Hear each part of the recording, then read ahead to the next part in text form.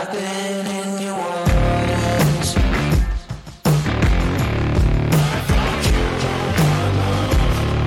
I came for sure. Welcome back to the Barbell Medicine Podcast, where we bring modern medicine to strength and conditioning and strength and conditioning to modern medicine. I'm your host, Dr. Jordan Feigenbaum, and this is a very special podcast series we're about to kick off, getting to know our coaches. We're going to start off with Charlie Dixon. Charlie Dixon is a physical therapy student. He handles all of our pain and rehab consultations, getting them set up with Dr. Derek Miles or Dr. Michael Ray. He's also an IPF world champion in the 83 kilo junior division. He's very strong, very smart. And in this podcast, we're going to get to know Charlie just a little bit better. So without further ado, let's get into it.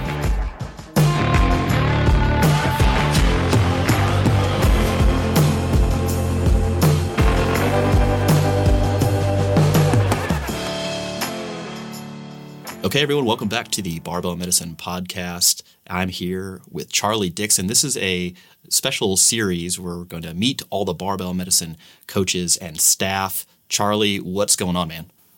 Not much, man. I appreciate you bringing me on the show and looking forward to having a good conversation. Well, so, normally if you've listened to some of the podcasts with Baraki, I always introduce him as the second most handsome doctor in North America.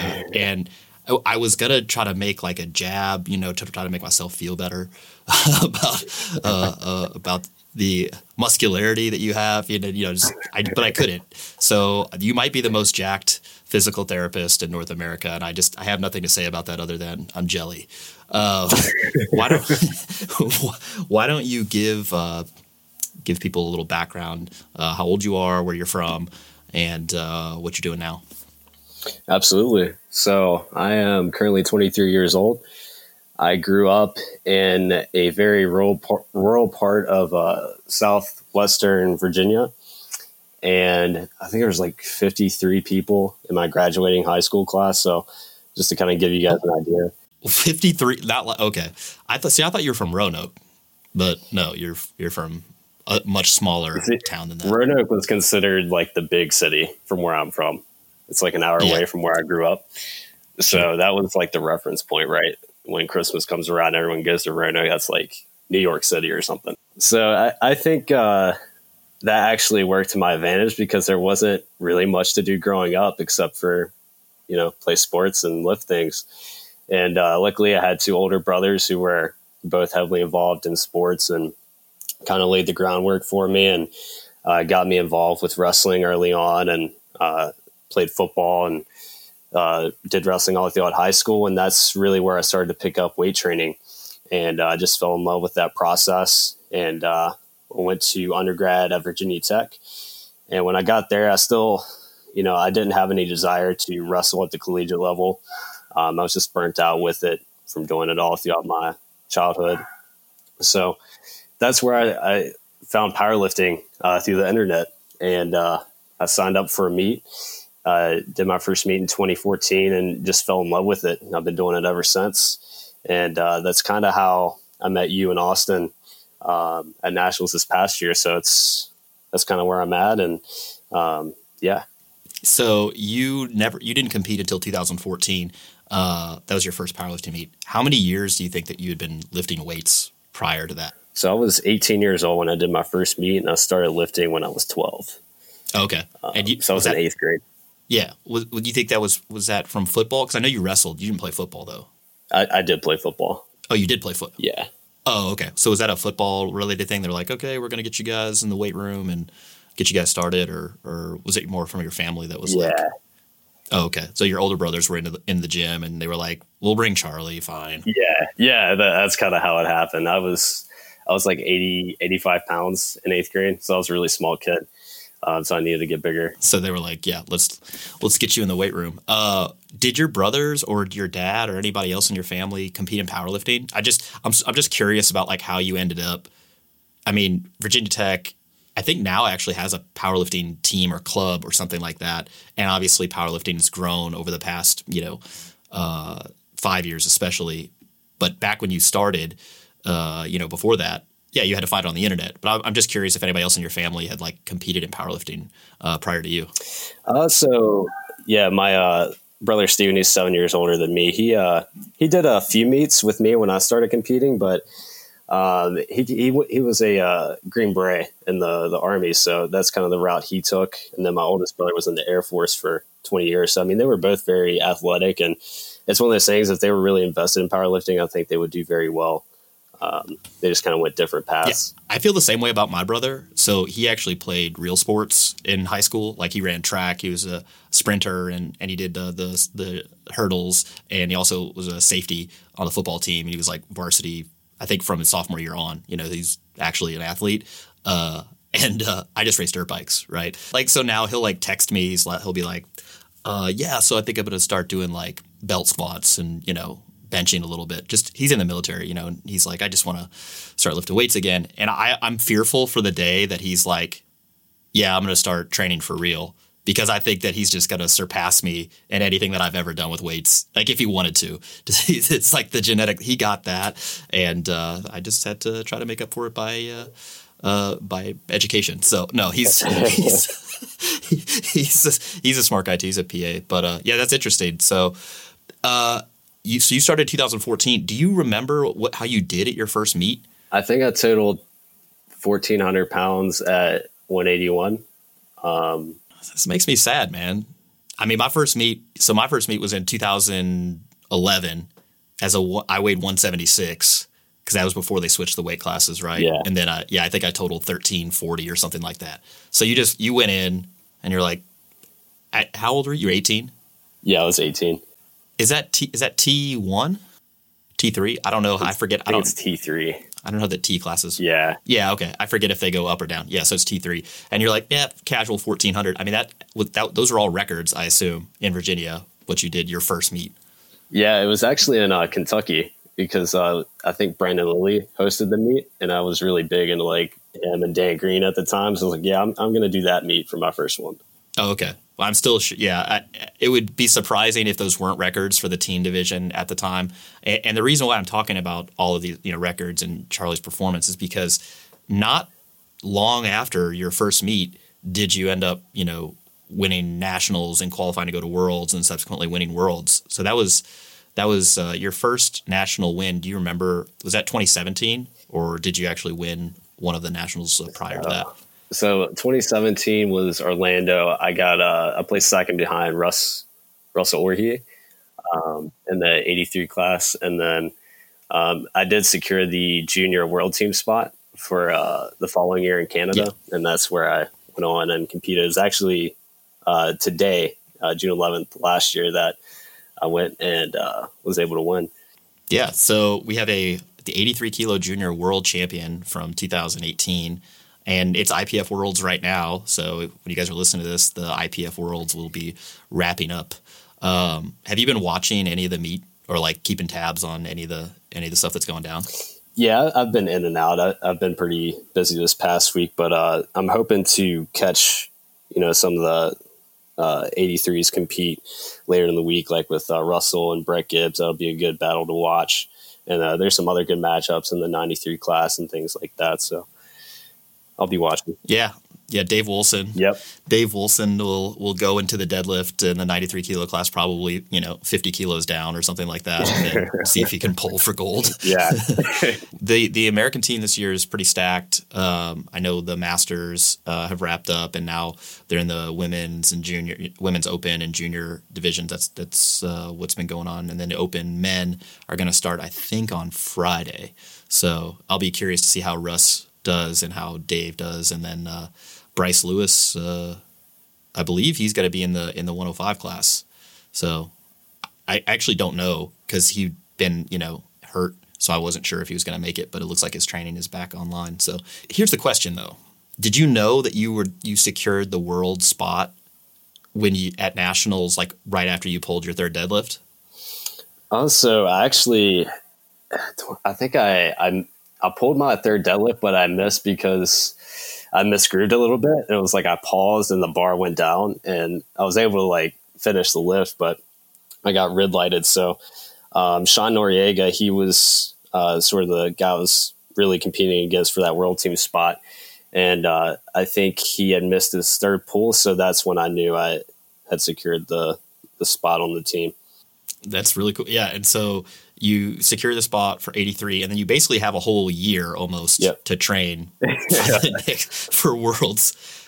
How many meets did you do between Nationals and Worlds? So Nationals 2017 was Orlando in October, and then Worlds 2018 was in June of the next year. How many did you do? A bunch of meets between, or did you just kind of train for the duration? I just trained that entire time. I didn't compete at all. And then take us through Worlds. So I actually don't know your numbers offhand. I know that obviously you ended up winning. Was it close at all, or did you go in there and just dominate?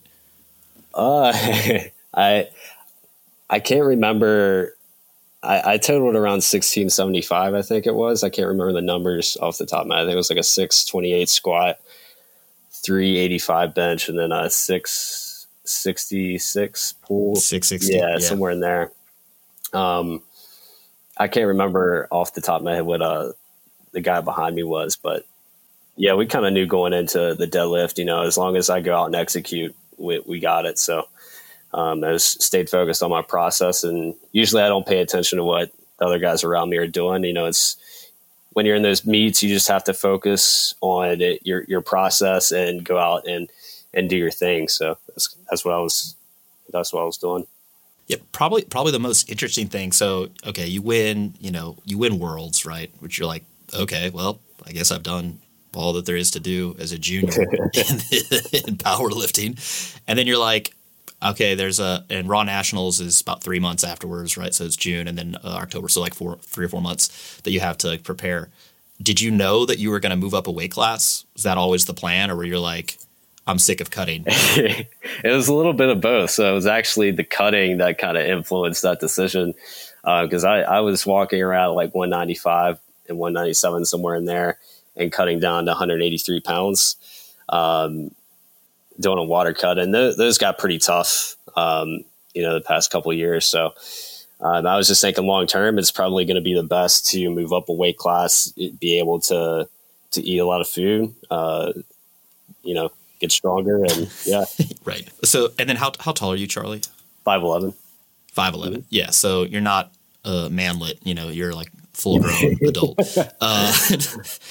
Well, so it's just, it's interesting because 83 kilo class, most people would not expect a guy who's 5'11" to, one, carry as much muscle as you're carrying, and then two, put up these numbers at that height.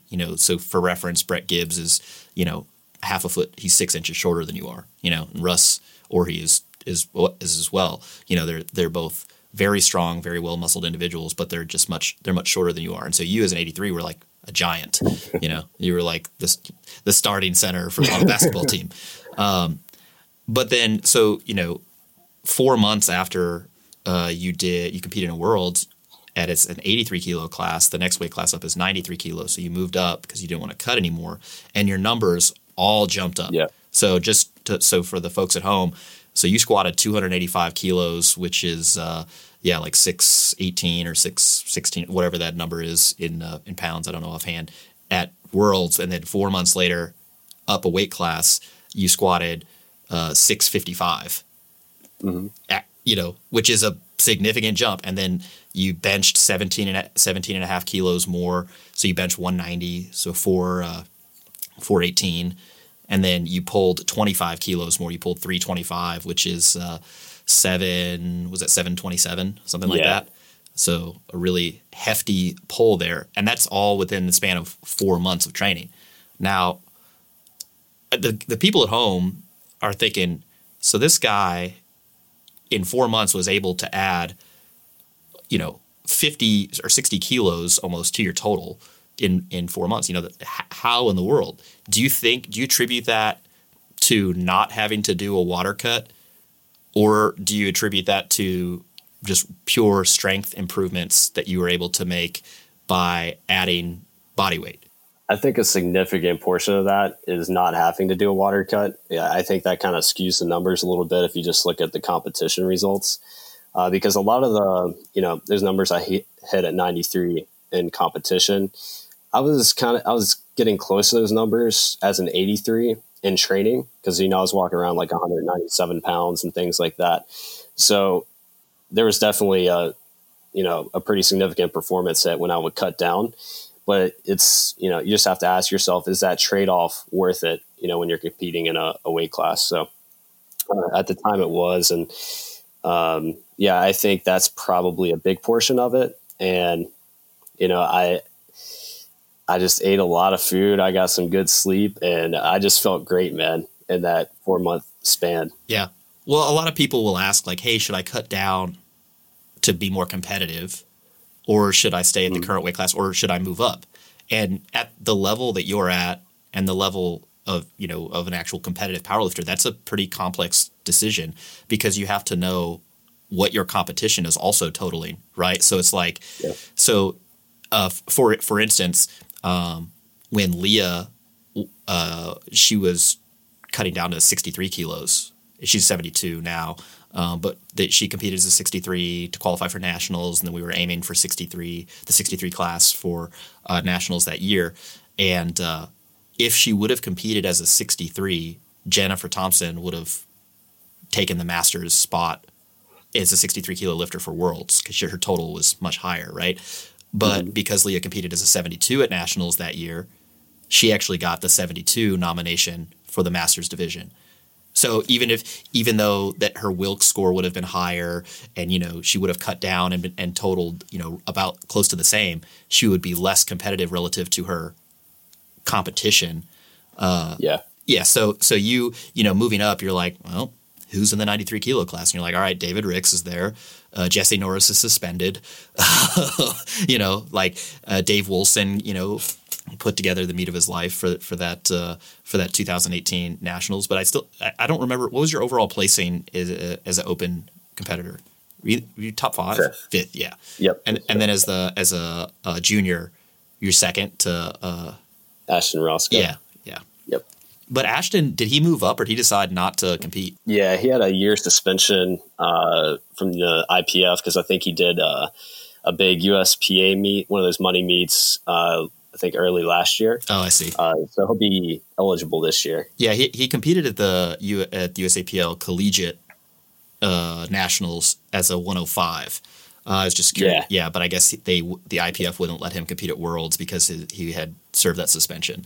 So all in all, it looks like your increase in body weight, or at least not having to cut, has significantly improved your performance. And it sounded like that you were hitting these numbers when you were quote unquote an 83, but then since you didn't have to cut, you were actually able to demonstrate that on the platform. I actually had a similar experience. I was so you and I are about the same height, and I tell people I'm 5'10" and a half. This is a half inch. It matters, okay?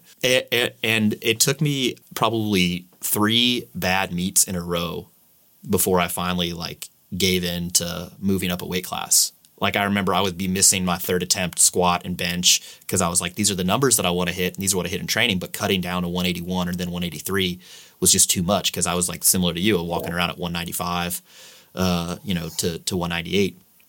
And then when I moved up, the very first meet, I had a PR total of 40 kilos. And then the next meet after that, I had another 40 kilos. I mean, I hit my best total was 1795, which I actually don't know what it is in kilos, after I moved up. And then so now the next logical question is, well, are you going to keep moving up?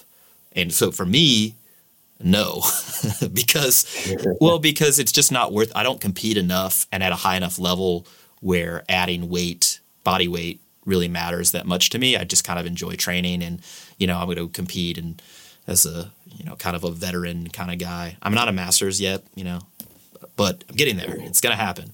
And the question to you is, now you're not going to be a junior anymore. Do you think that you're going to move up to the 105s, or you're just going to try to stay as a 93 kilo lifter for a little bit longer? For the foreseeable future, I definitely see myself at 93 for a while. I'm kind of stuck at 205 pounds. I try to eat 4,500 calories a day or so, and it's a struggle, man.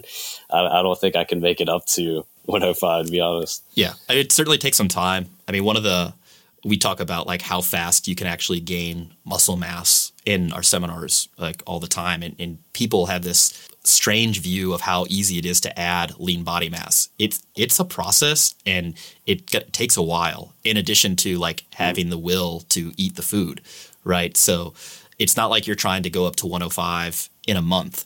That's like a year process or longer, especially at your level. So it's I think staying at the 93 kilo class and trying to fill it out. And then at some point you'll have gained enough lean body mass where the cut becomes uncomfortable.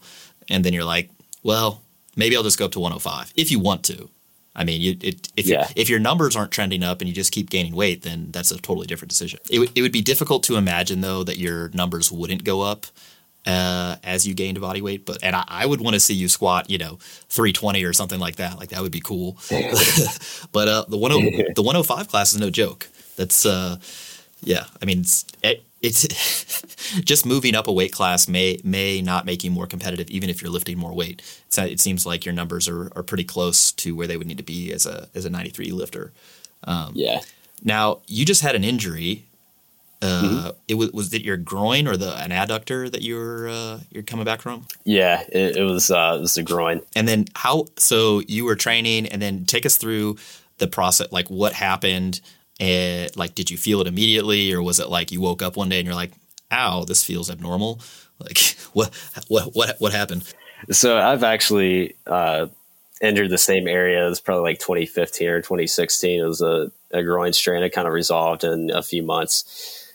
So when I go through a peaking process, that area will kind of flare up from time to time.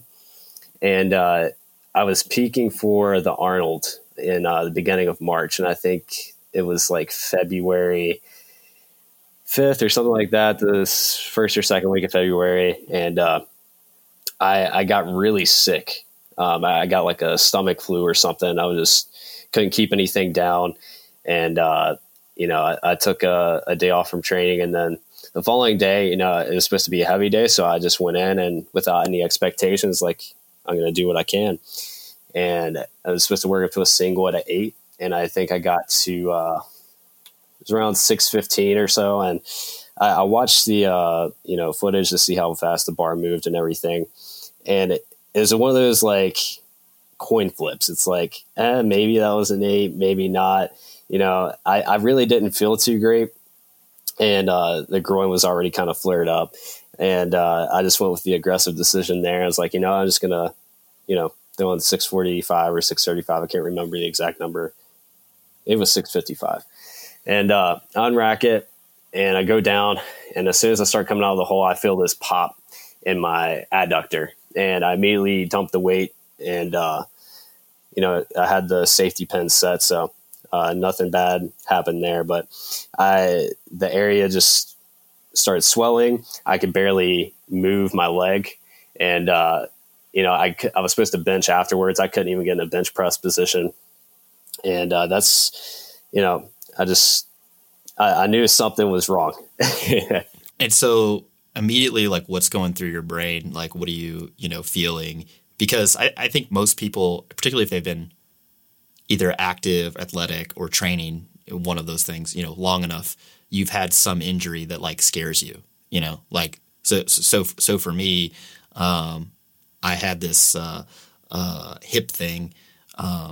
I had been squatting on an uneven surface. I'm just talking about this in retrospect because I didn't know it at the time. But every time I would descend below parallel, it just literally started one day. I felt this like sharp, searing pain in my left hip. And I was like, that's abnormal. And then finally, I remember I was supposed to squat like heavy sets of 6. And I think I had like 440 on the bar. And I went down for 1. The first rep, and it's supposed to be fine, but it felt like a 10 out of 10. And I racked it, and I was like, "Oh, my left hip is like really gnarly." And then I remember trying to like cross my legs. I was like trying to tighten my shoe, and I was like, "Oh God, ow, ow, ow!" And I was like, "Okay, this is the end. This is where it ends. Like, I'm gonna die with my weightlifting shoes on from like acute musculoskeletal pain. This is." I mean, what was going through your head at the time? I guess you had already felt this before in 2015. I mean, did you identify it immediately, or were you like, this is new, this is bad, I need help? It was kind of new. It scared me a little bit because it felt like my lower ab was involved with it too. Like if I would contract my lower abs, I could feel that area. So, you can be super educated about pain and have, that knowledge, but when you're actually in the moment, like your mind has a way of messing with you. And it's very scary when you're in the moment. And thankfully, I work under Dr. Michael Ray and Derek Miles. So I texted them and, they just asked me, is there any palpable mass or anything like that? I was like, no. And there wasn't any bruising, but that actually came in over the next few days. And,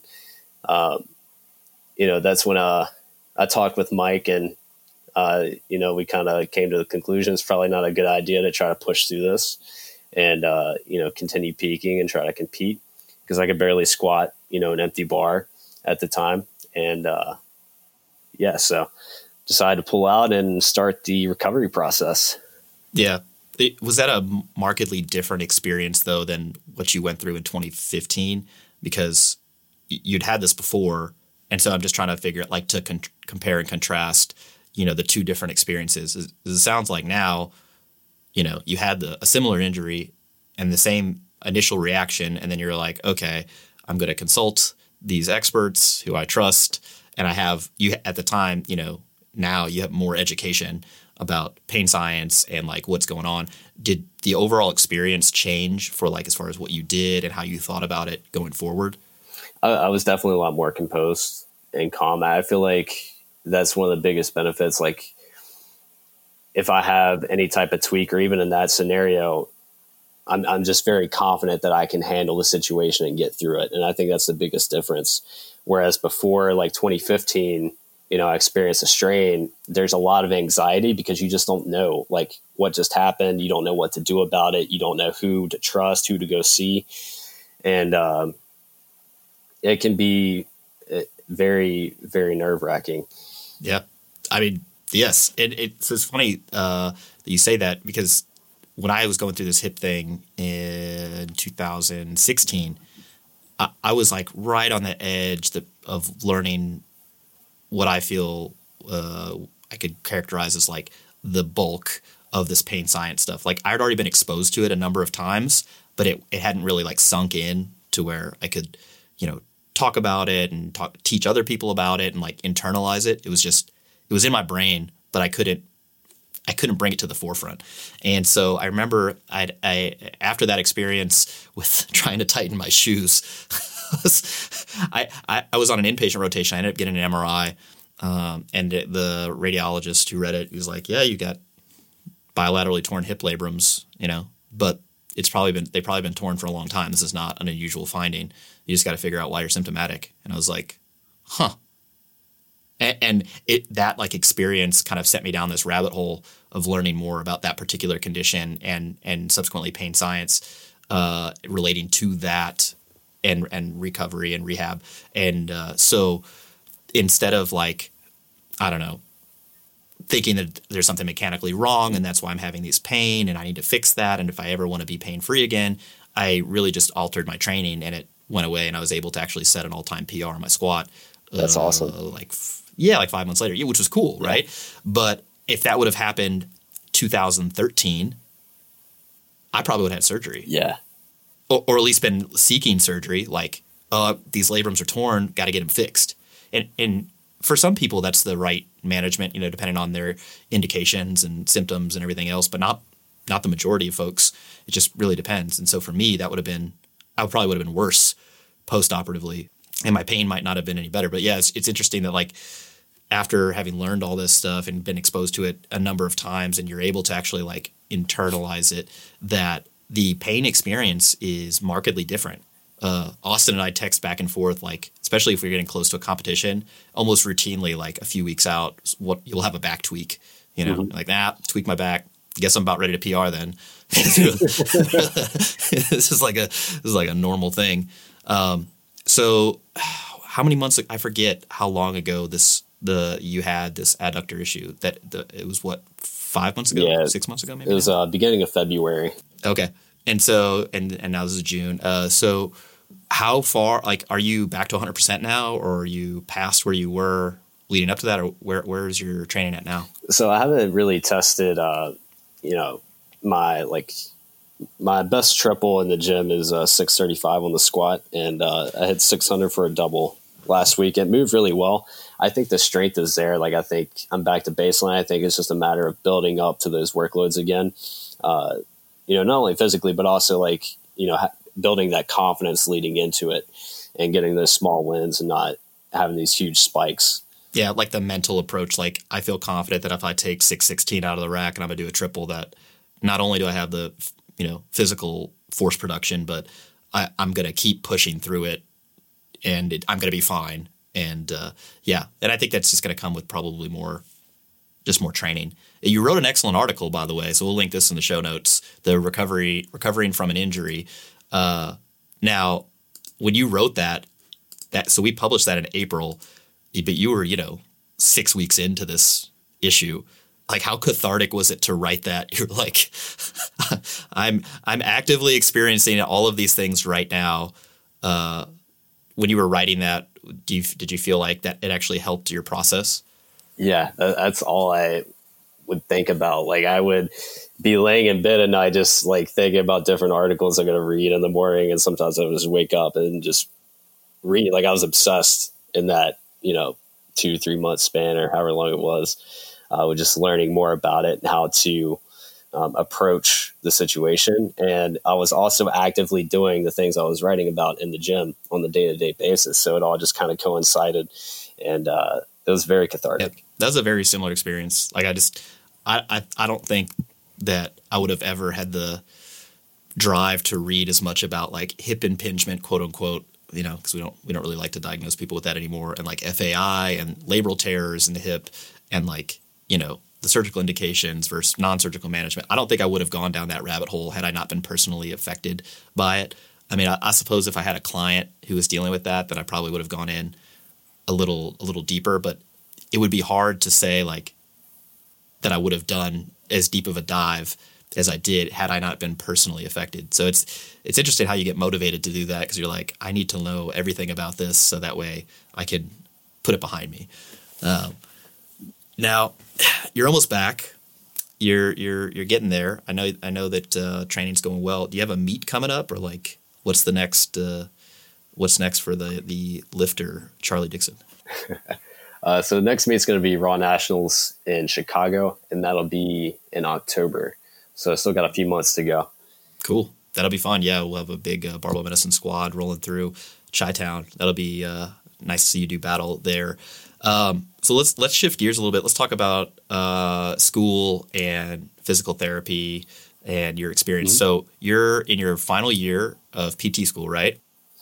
Yep, I'm actually doing my second clinical rotation for the summer in a skilled nursing facility, and then we start our last semester of coursework in the fall. Okay, nice.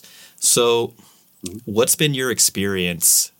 I mean, I'm just trying to get the sense of things. Like, you met Austin and I, and then became more aware of what we were doing, and then also what Derek Miles and Michael Ray were, putting out there content-wise with respect to pain science. What's been your experience like bringing that to physical therapy education? Like, are you getting that same sort of education in PT school that Mike and Derek are like writing about, or are there a lot of conflicting ideas?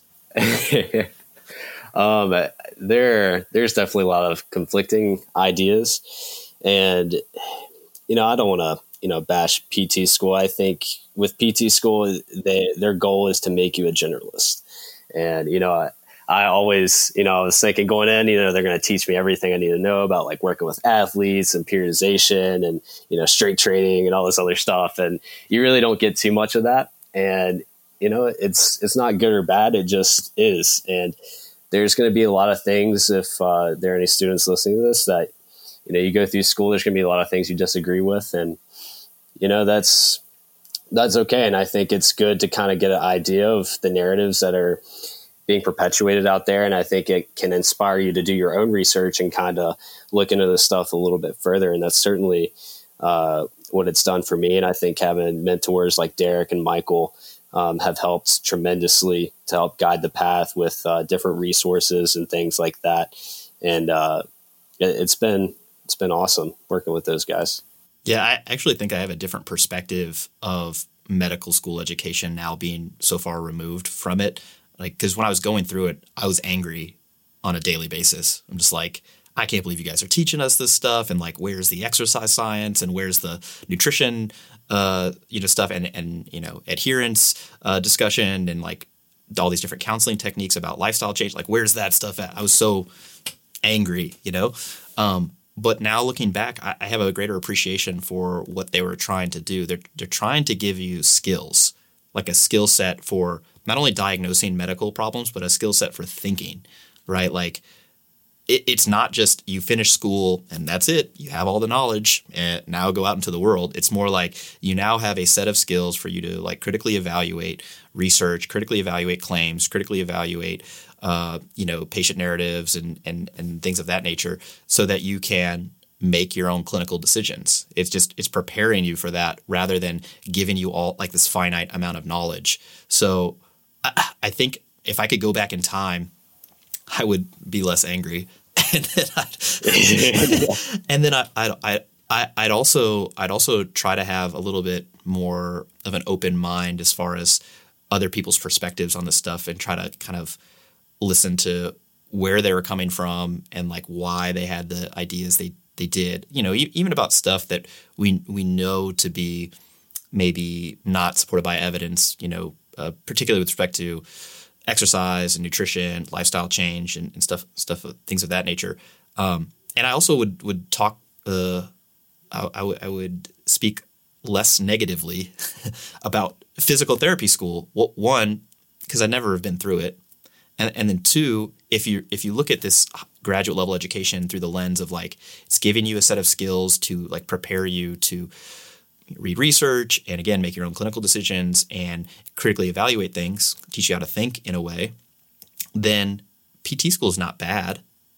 It's just you have to be willing to do your own legwork after you graduate and while you're in school too.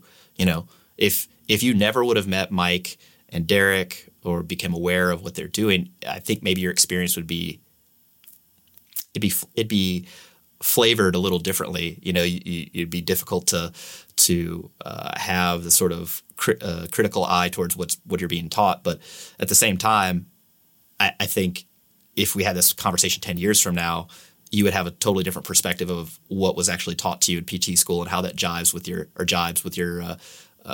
clinical experience. So here's what I want to know.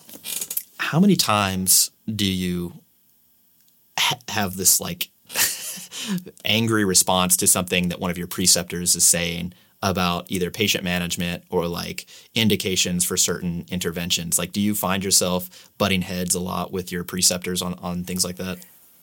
I bite my tongue quite a bit. There's a lot of things there's a lot of things I just kind of smile and nod my head. You know what I mean? Because a lot of the things they teach, they're very grounded in, and it, just from kind of reading them, being observant, you can kind of tell if you did bring it up in the middle of class, it probably wouldn't go anywhere. And, they're trying to teach and get through all this material. So, I definitely find myself getting triggered, so to speak, quite a bit. But, you gotta roll with it. And I try to use that frustration and go and study and learn more on my own.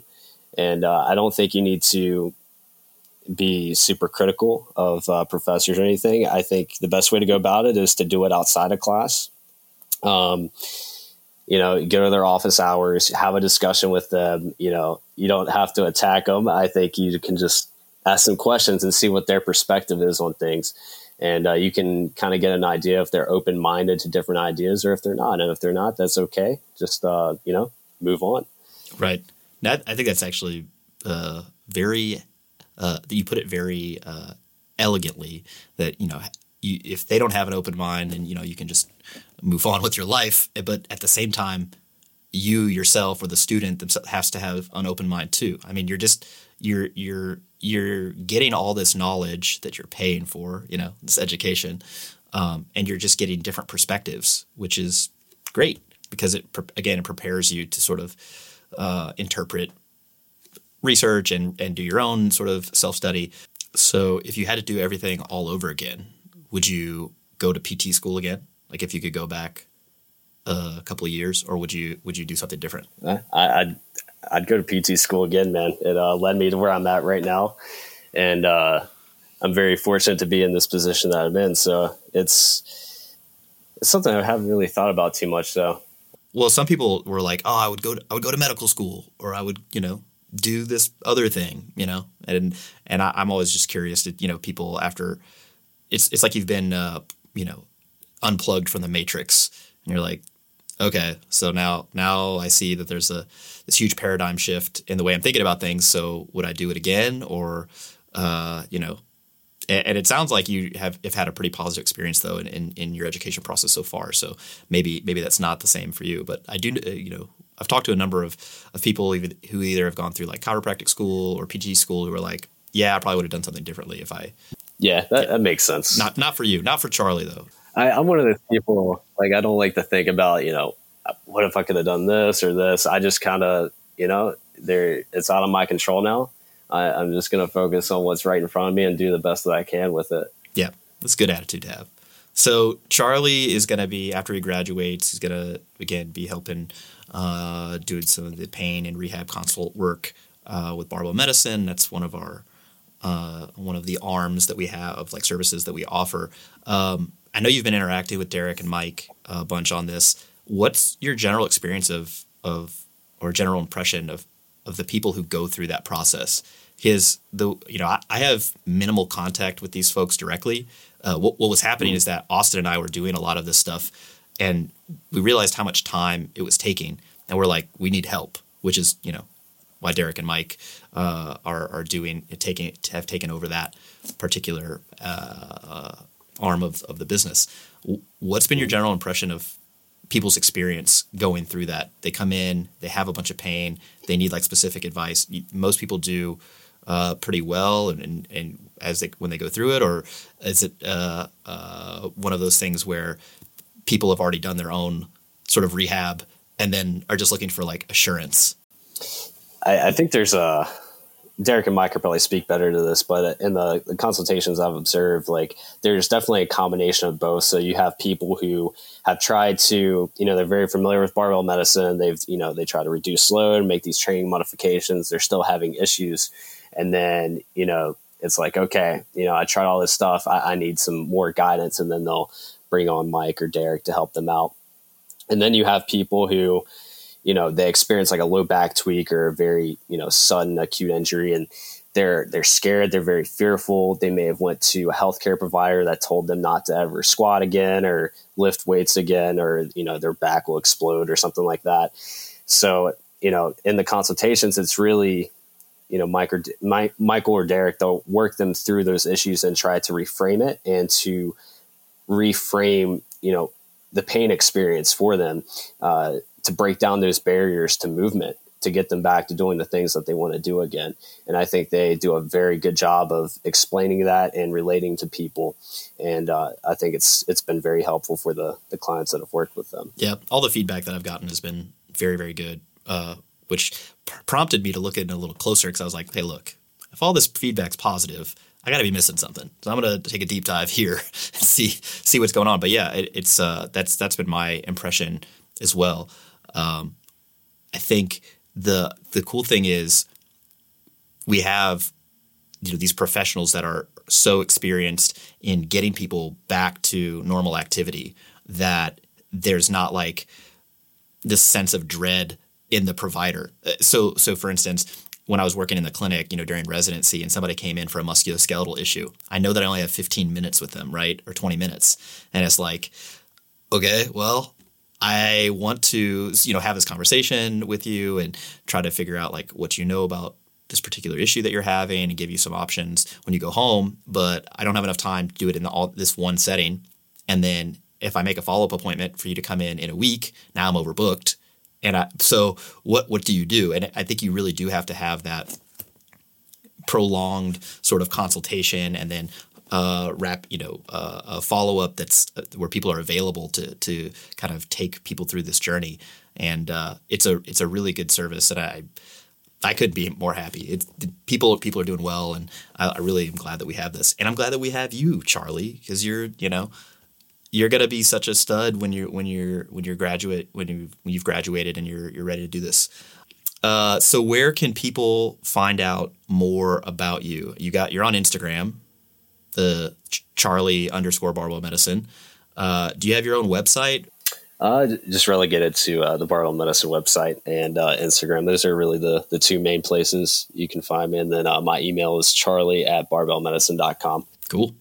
So if you guys want to reach out to Charlie, you're interested in getting some more information about him, you can contact him through Instagram or his email, or slide into the old DMs, and we'll set you guys up. Charlie, thanks so much for joining us here on the Barbell Medicine Podcast. You've been great, and we'll be looking forward to see what you do at Raw Nationals in 2019. Sounds good, man. Thanks again for bringing me on. I really enjoyed the conversation. All right, thanks for listening to this very special episode of the Barbell Medicine Podcast, where we bring modern medicine to strength and conditioning and strength and conditioning to modern medicine. I'm your host, Dr. Jordan Feigenbaum. If you're listening on iTunes, leave us a 5-star rating and a review. It really helps get the word out about our podcast, helps spread the word of barbell medicine, direct folks to our podcast. We have a lot more coming from this series, including one-on-one interviews with all of our coaches. So stay tuned for that, and thanks again for listening. See you.